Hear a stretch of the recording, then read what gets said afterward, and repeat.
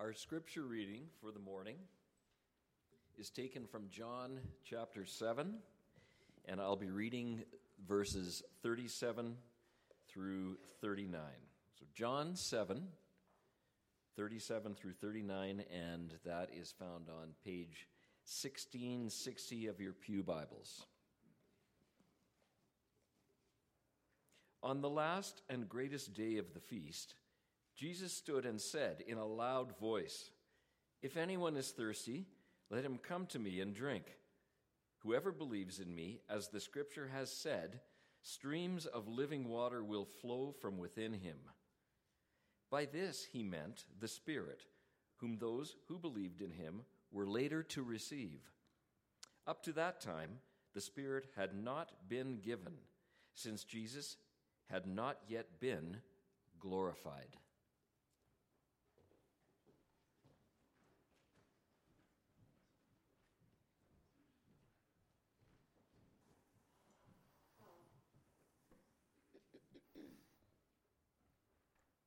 Please join me in prayer. We thank you, God, for your word to us, your words of life to us. And Lord, as we just sung, that is the desire of our heart as well, that you just come, Lord Jesus, come.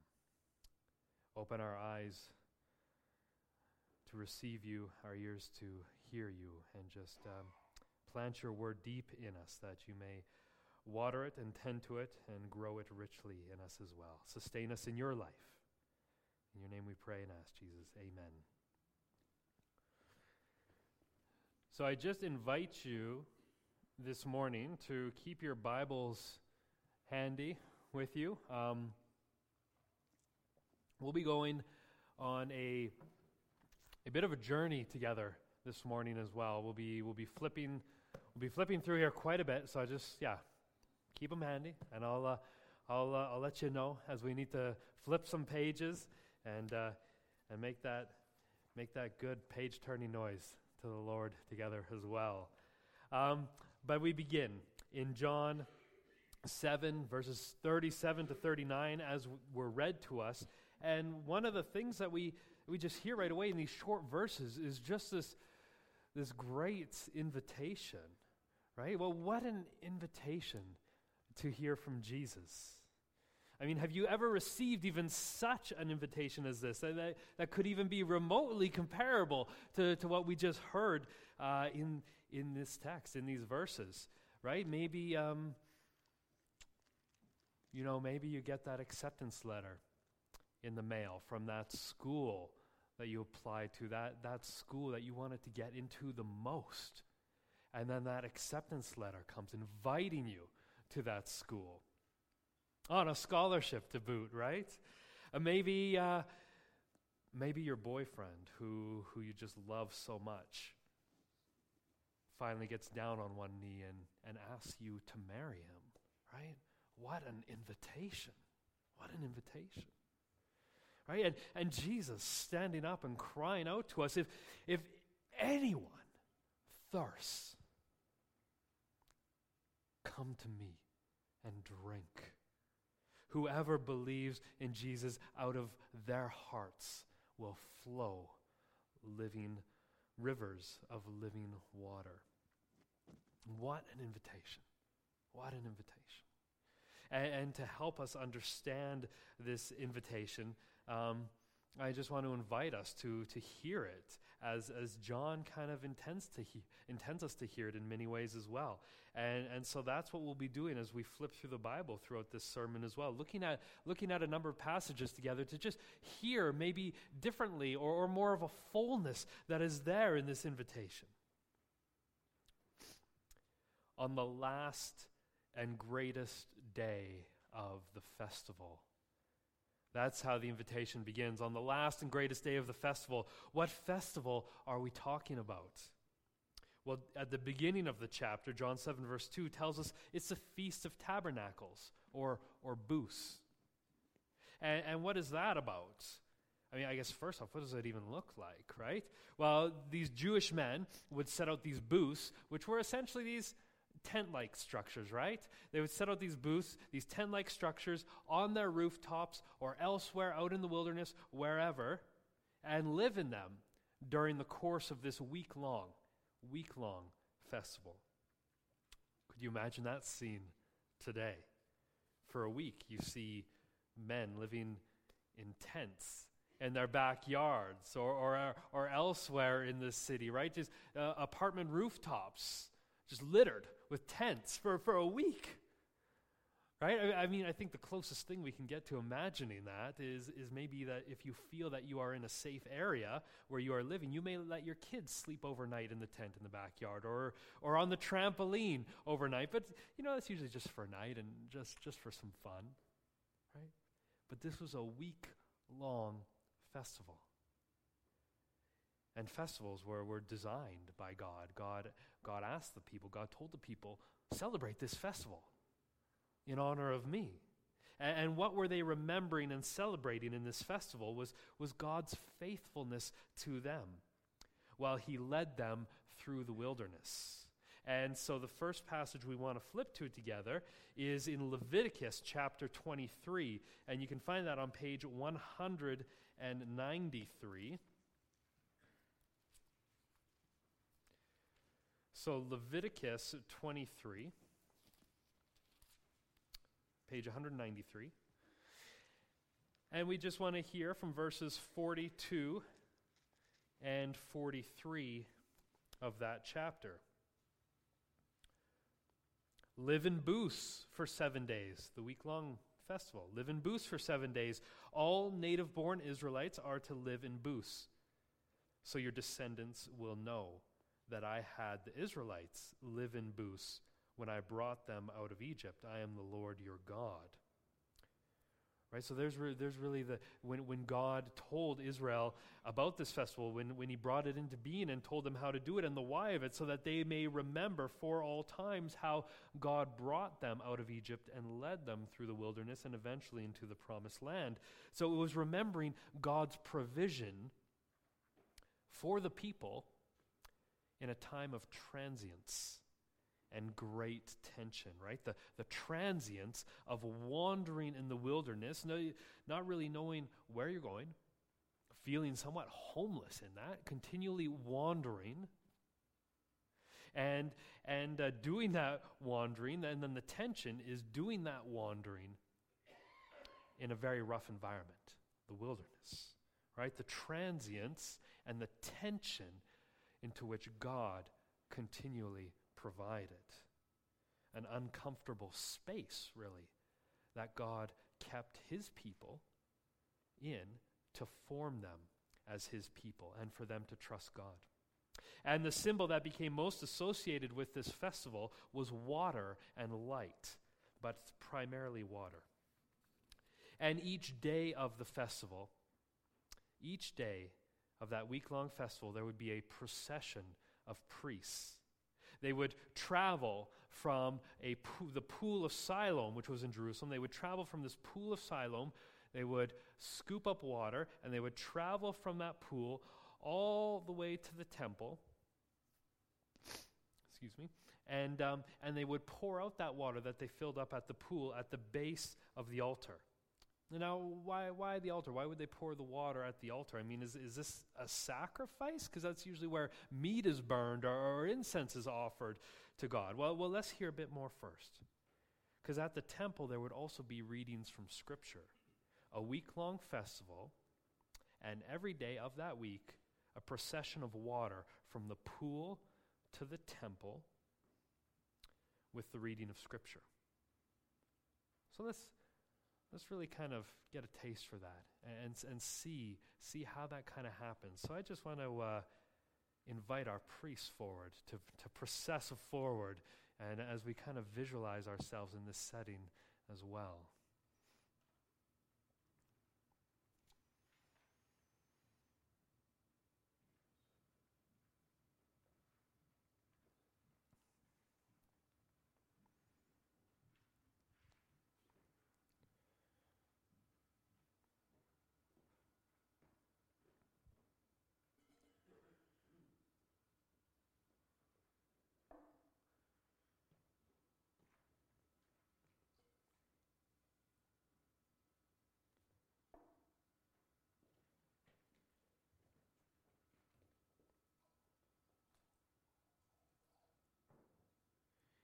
And as they poured the water and then read the scripture, it was very regularly the same passages being read year after year.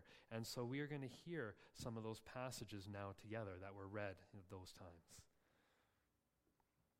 I will be reading from Isaiah 12, verses 1 through 3, and it's found on page 1078 in your Pew Bibles. Songs of Praise. In that day you will say, I will praise you, Lord, although you were angry with me. Your anger has turned away, and you have comforted me. Surely God is my salvation. I will trust and not be afraid. The Lord himself is my strength and my defense. He has become my salvation. With joy you will draw water from the wells of salvation.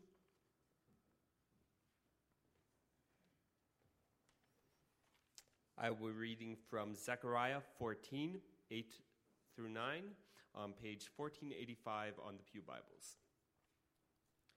On that day, living water will flow out from Jerusalem, half of it east to the Dead Sea, and half of it west to the Mediterranean Sea, in summer and in winter.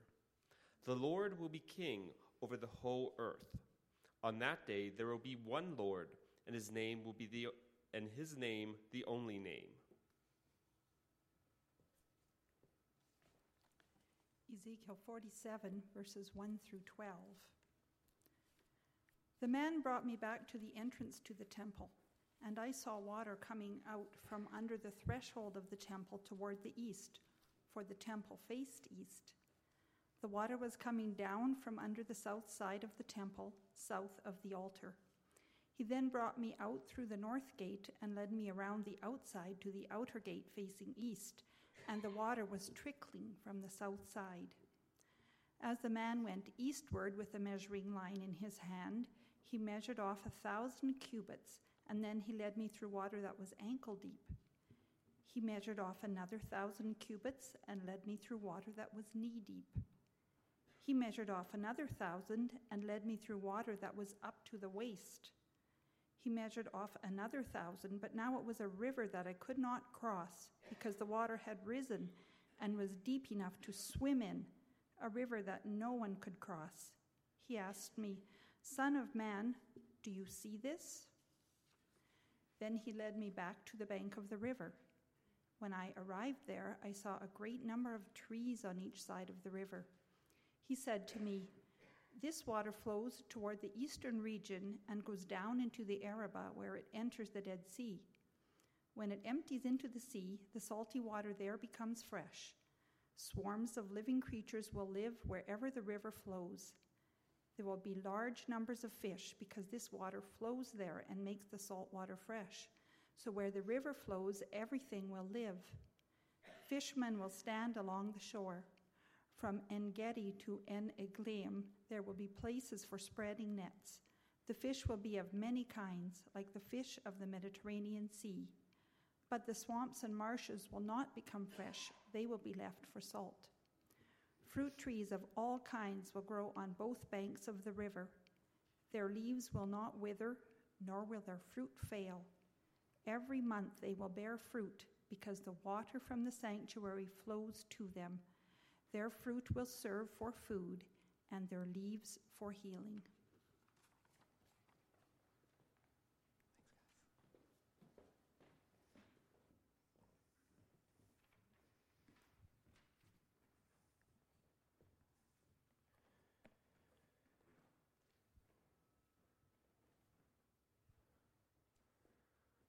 So the pouring out of the water, it's really, as we can hear in those scripture passages that we just heard read, it's really not a sacrifice, but it's this sign, this hope, this sign of hope of Israel for these rivers of flowing water that God would provide that essentially bring life to the earth. Right? The water flowing out of the cornerstone of the temple that's just kind of bubbling up out of the cornerstone of the temple and trickling down, and then somehow it just becomes this mighty river that gives life wherever it goes. hope grounded in what God has done in the past, provision in the wilderness, God leading his people to their land, water as a sign of life in the desert, and then hope stirred in the present by the promises of God to do even greater things. And so this festival just builds up all this excitement. There's just this abundant hope here, this expectant anticipation. And so in some ways, I guess it really could be seen like the church's season of Advent that we're coming upon here shortly. Right? Or the season we have right before Christmas, where it's just this time of waiting, right? This time of expectant anticipation for Jesus as we celebrate his birth that was, and the second coming that will be. Right? And so this festival of Booths was one of the most celebratory festivals for the Jews at the time. If the life of the world is flowing from the temple, then it also must mean that Israel will be restored to glory. No more oppression, no more suffering, no more poverty. This would be the fulfillment of God's promise to Abraham all the way back in Genesis. And why don't you just flip there to Genesis 12 on page 17. This would be the fulfillment of God's promise to Abraham all those many, many centuries ago.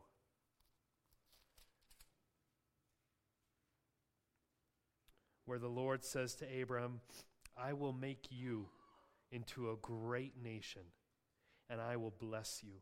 I will make your name great, and you will be a blessing. I will bless those who bless you. And whoever curses you, I will curse, and all the peoples of the earth will be blessed through you. God's promise to Abraham that he will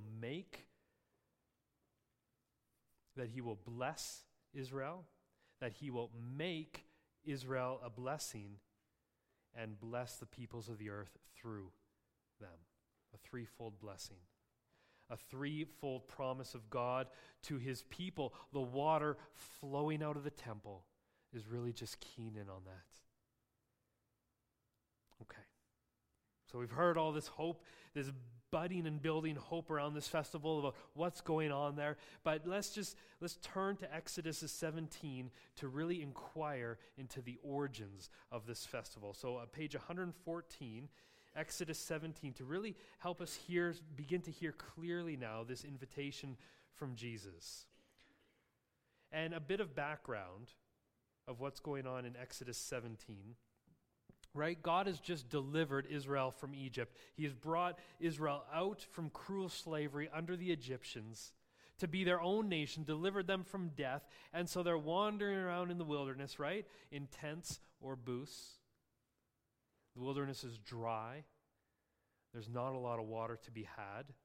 And somehow this very large group of people is supposed to survive. Right? Supposed to survive this journey that God is leading them on towards the promised land. This land of abundance. This land for them to possess. And so we'll pick it up at Exodus 17, and we'll read verses 1 to 7 there. So the whole Israelite community set out from the desert of Sin, traveling from place to place as the Lord commanded. They camped at Rephidim, but there was no water for the people to drink. So they quarreled with Moses and said, "Give us water to drink." Moses replied, "Why do you quarrel with me? Why do you put the Lord to the test?" But the people were thirsty for water. And they grumbled against Moses. They said, "Why did you bring us up out of Egypt to make us and our children and our livestock die of thirst?" Then Moses cried out to the Lord, "What am I to do with these people? They are almost ready to stone me." The Lord answered Moses, "Walk on ahead of the people. And take with you some of the elders of Israel, and take in your hand the staff with which you struck the Nile, and go. I will stand there before you by the rock at Horeb.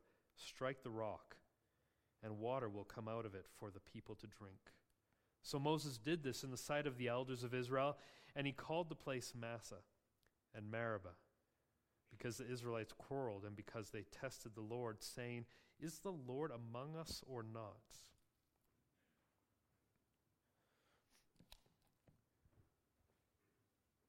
So we have a rock here in Exodus.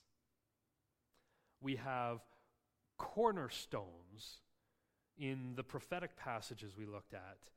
And in John, in the festival, as it's being celebrated at the time, we have the altar where the water is poured, the altar of rock, made of rock.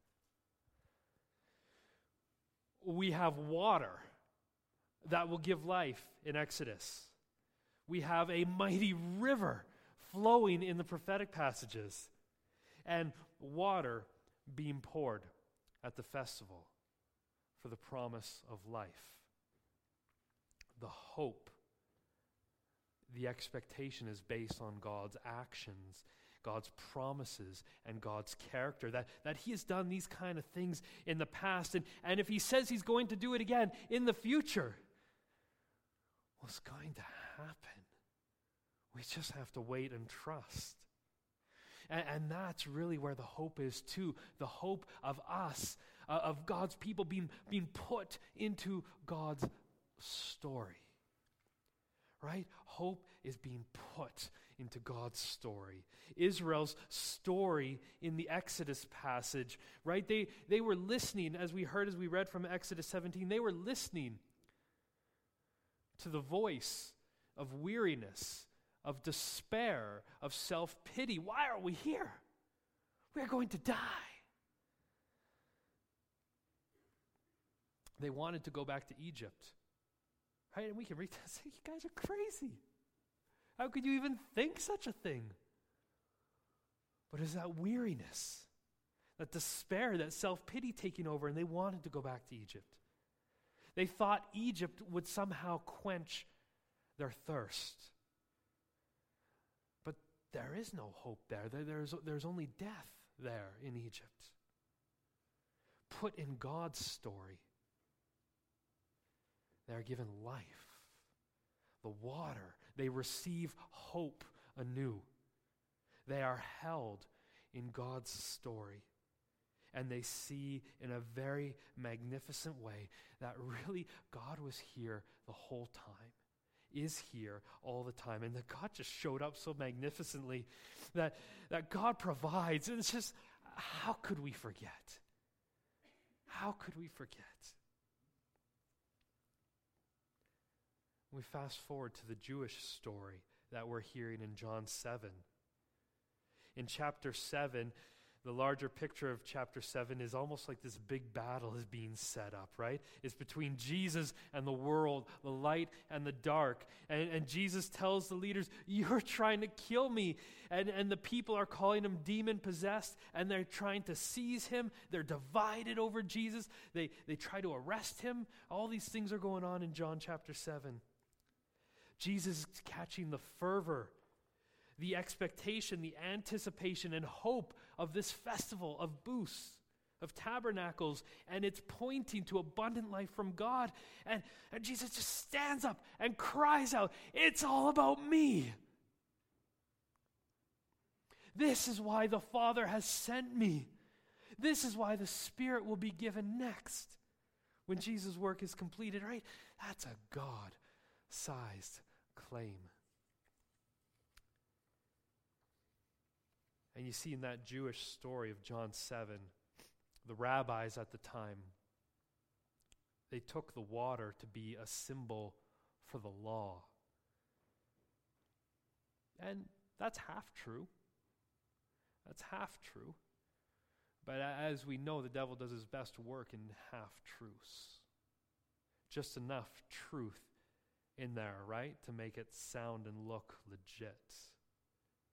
The water as a source of life would necessarily include the law, God's word, right, and obedience to God's word, but they lost the expectation of the Spirit. And they put all their eggs in the law basket. particularly in the way they were interpreting the law and remolding the law in their own way. They thought their understanding of the law would be the blessing for the world. Jesus cries out, "It's not your law. It's my word. It's my life. It's me. I'm the one this is all pointing to. The signs, they speak to me. The hope finds its home in me. The river of water flows from me, the cornerstone of the new temple, the new humanity that I am making." Jesus is putting everyone into his story. So the stories of the Jews in Exodus, the stories of the Jews at the time of Jesus in John 7 here. But what about our stories, right? What about our stories?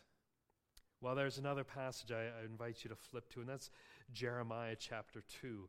You can find that on page 1170. 1170, Jeremiah chapter 2.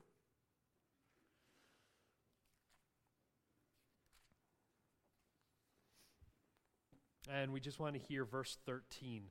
Jeremiah chapter 2, verse 13. That may help us to see our own stories in this too. 2 verse 13. "My people have committed two sins. They have forsaken me, the spring of living water, and have dug their own cisterns, broken cisterns that cannot hold water."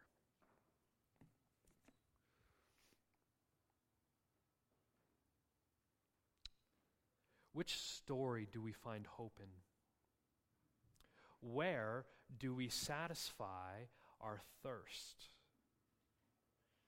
Because there are ways in which we dig our own wells and drink dirty water. We're drinking something, right? We all have thirst. And we're drinking something to try to satisfy that thirst, but what is it? And will it truly satisfy? Right? And the wells we dig for ourselves, they're always close at hand, right? Quick comforts, quick fixes. The wells of managing and controlling my own life. Well, that's right there. That's an easy cup to grab. The wells of nourishing the desires of my heart or my self-will, right? It's just so tempting to reach down and take from that one. The wells of money, status, honor, whatever, right? But there's poison in those wells. It's dirty water. But do we dare journey a little bit further to go to the Lord's spring for living water? To say no to the dirty water that is right in front of our eyes, that is capturing our thirst. Trusting that there is fresh water if we journey just a little further. Jesus' call, come to me and drink. Come. He wants us to find our lives in him. Whoever believes in Jesus, rivers of living water will flow from within them, right? The presence, gift, and reception of the Spirit. That's the always presence of God, the Spirit in us, Christ being formed in us. Rivers of living water will flow from within them, right? Being led in repentance, learning in humility, growing the fruit of the Spirit that he desires us to bear, given hope in his story. Life in his story, life in him. This is a call to keep Jesus at the center always, right? That is where our joy is. That is where our true joy is. to be strong and courageous and to wait on the Lord. And not to just grasp for ourselves. To resist and persevere against the thirst that would make us long for Egypt, that dirty water close at hand. Come to me, the Master says. Let him satisfy our thirst. And so I just want us to revisit that Exodus 17 passage again, and this will be our last turn. So if we'll just go back to Exodus 17, which was on page 114.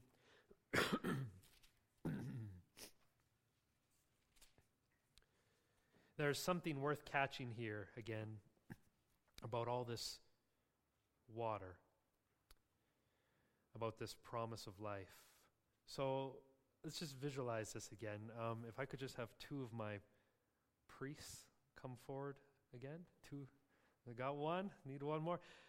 I didn't run this one by them beforehand. This one is the surprise part. They knew about the other one. Yeah, so you're good there. And if you just want to stay right there.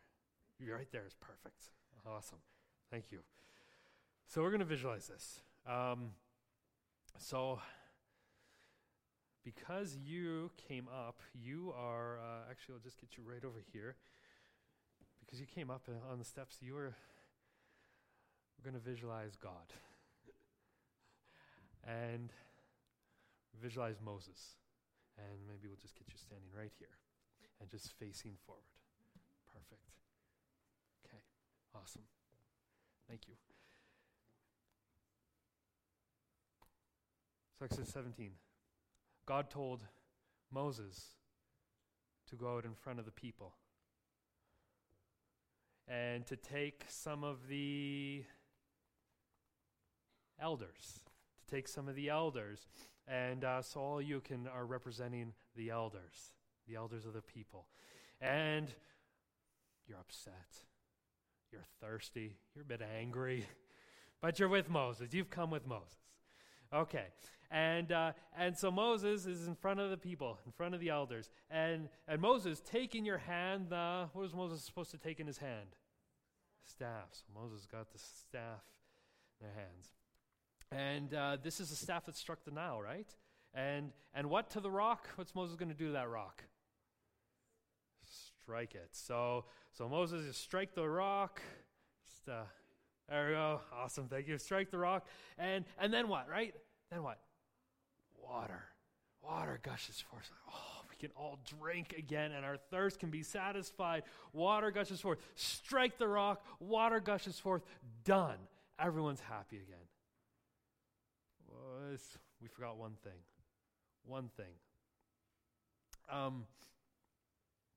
Where's God in all this?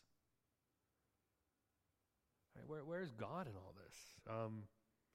I mean, kind of before the rock. Why there? Right? I mean, is God's power limited?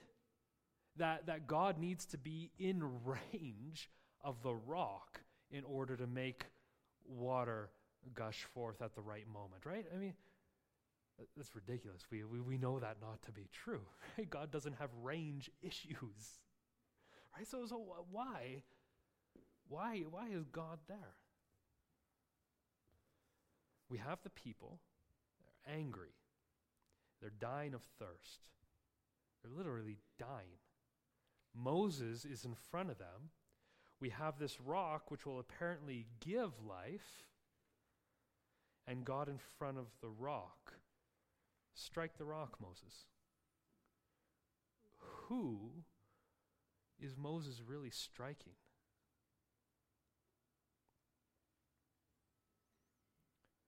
God is struck for the people.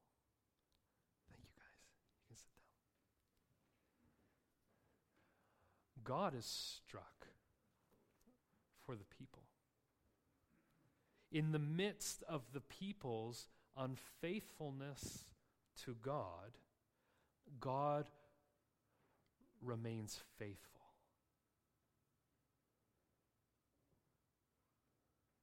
And takes the blow so that they would live.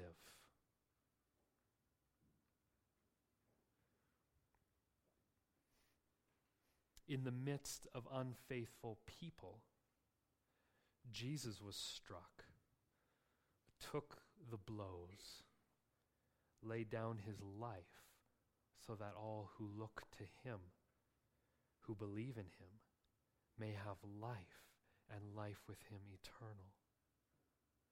Even as we are unfaithful, he remains faithful to us.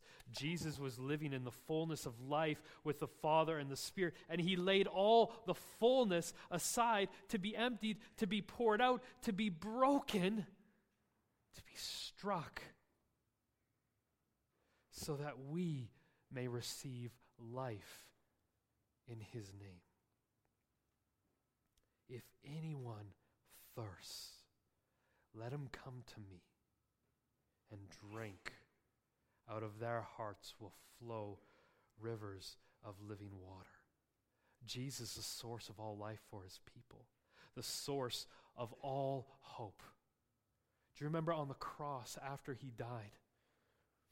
Right? The soldier came by and pierced his side with a spear, and what came out? Blood and water. That trickle, it just turns into a mighty river for the life of this world. His invitation, his cry to you and me again and again and again and again. Come to me. Come to me. Drink. Run to him. Seek him. Cling to him, that we may find our life in him and live in his fullness that he has for us. Will you please pray with me?